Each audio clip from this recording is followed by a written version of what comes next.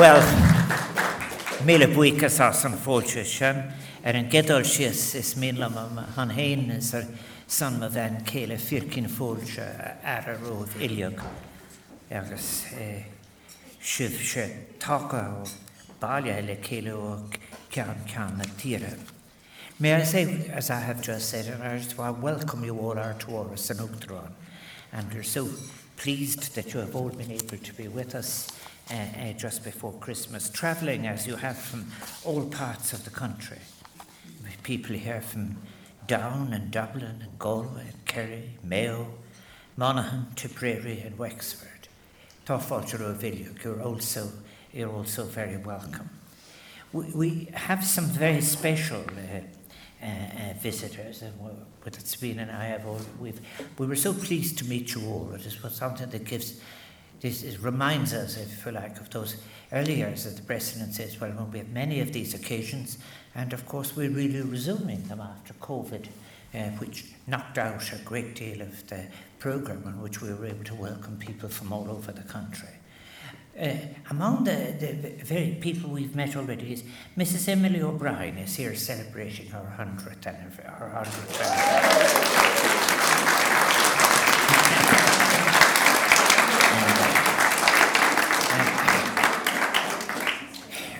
And she's an example to us all, that's all I have to say now. Both in... There she is.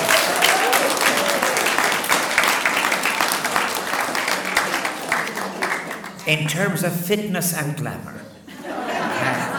But I hope that you all enjoyed the afternoon, and that there were so many as well. I want to thank those friends of yours who may have accompanied you. Now, another special guest is, of course, retired Captain Thomas Gunn, who is the son of Colonel Thomas Gunn, who 100 years ago, on the 14th, just a couple of days ago, took over this building here, which would from then on never be known again as the Vice-Regal Lodge, although I have to remind people occasionally that it is now, and it would be since 1938, Áras an Uachtaráin. But 100 years ago, the Free State troops marched in here, and the tricolour was raised. And I'm so pleased that Captain Gunn and other members of the Gunn family are able to be with us this afternoon.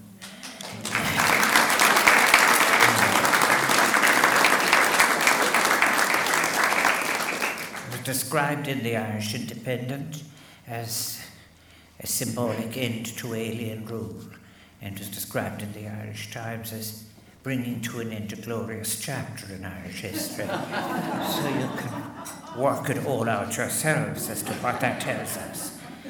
I think that occasions like these, as I have said, we're so pleased to be resuming again after the COVID experience. And I think this one is very interesting because I think it is tomorrow we'll be celebrating the winter solstice. And we're all governed by light and a way as we celebrate the ending of the darkness and the promise of spring. So I think at Christmas time as well, in my Christmas message, which will go out, I think, on Friday, I mention always the Irish who are abroad. And particularly, Christmas is also a time when people will be remembered, those they may have lost and who are no longer with them. But they will recalling Christmas as spent together.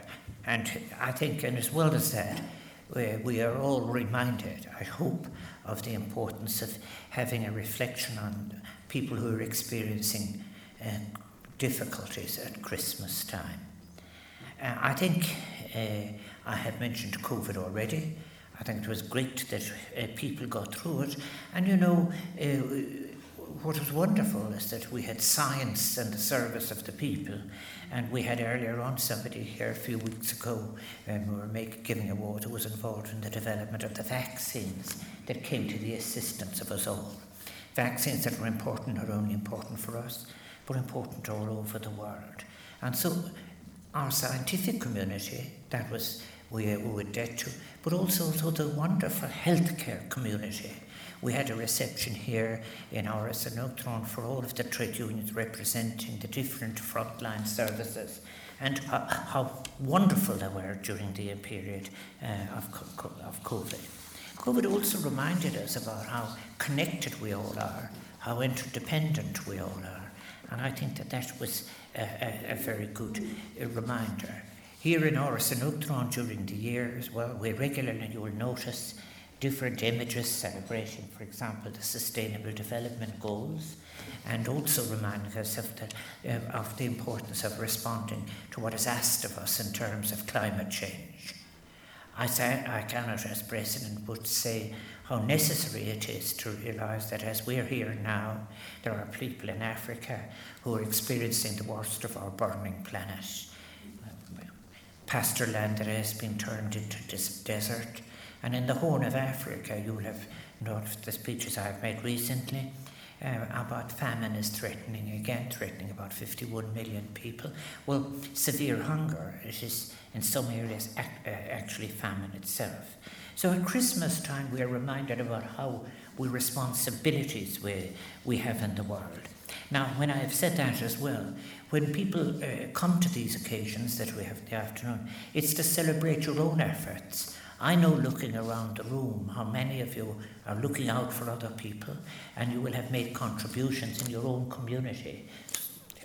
So this is our way of saying thank you for that work, and we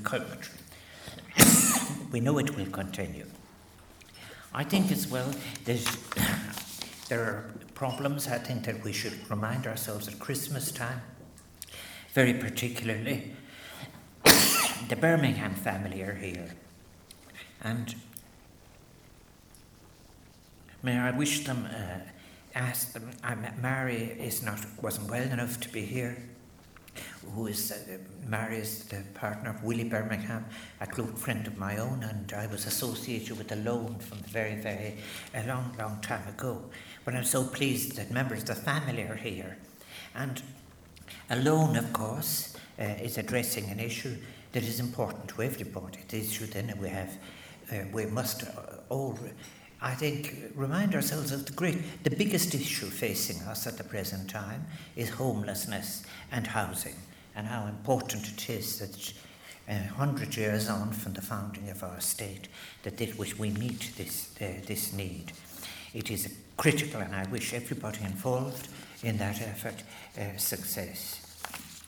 I think as well that in relation to so many other areas, I sometimes mention these because I know that even though we are at a distance from each other throughout the year, I know that these are all issues that you yourselves are concerned with.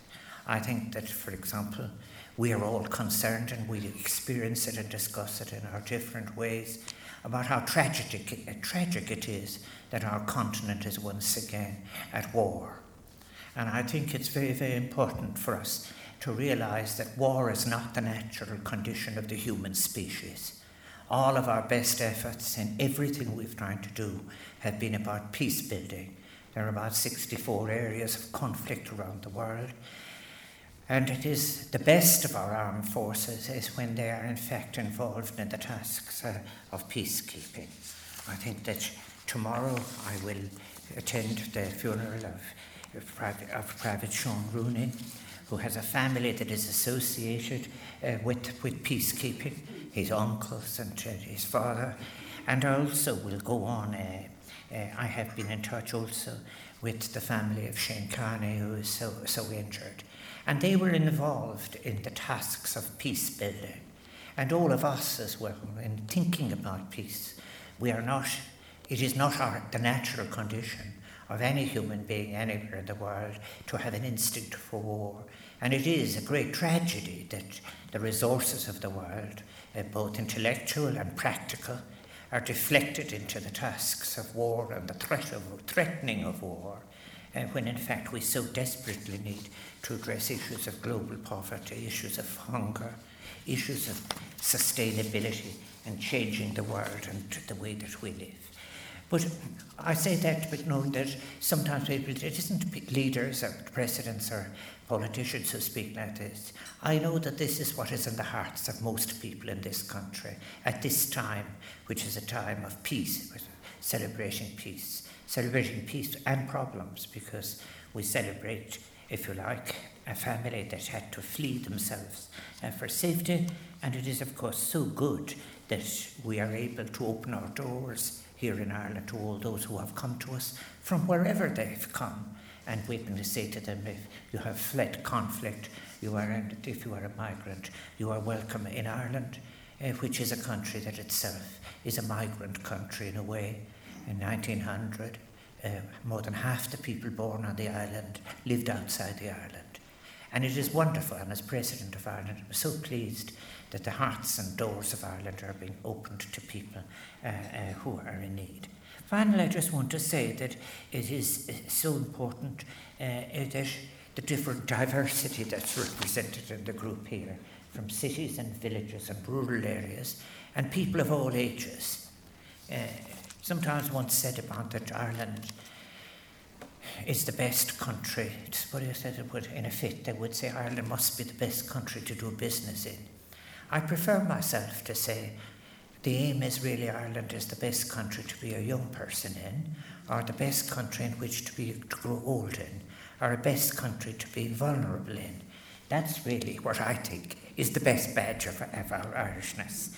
And I'm so pleased that there are so many of you here, and so many of you as well, who are caring for other people, and that we're all able, if you like, to, as one would say in County Clare, the best of our days together in as we go on. And this afternoon, for your entertainment, we have the Cathy Nugent and her accompanist Shay Brett. And we have the civil defence volunteers, so if any of you feel a twitch coming on, don't hesitate to let us know. And I also want to take the occasion of saying to his family, John, who was here a long time ago, who has passed away, who was here for several occasions in many years in the past. So the days are going to lengthen now from now on. It's, as I said, the solstice tomorrow, and spring is coming, and it will be a time of resilience and regrowth and renewal, and in the meantime we will enjoy ourselves. So arish mile buikas as abchirke ors lutron chok utro in here and ediktro kahoktabai. And isn't it here we are now 100 years after we said goodbye to all the viceregal pretensions and welcomed the end, as I said, of one era, and took on all the challenges of the other. And what better people to be present than your good selves. Bergach manach des mile buikas.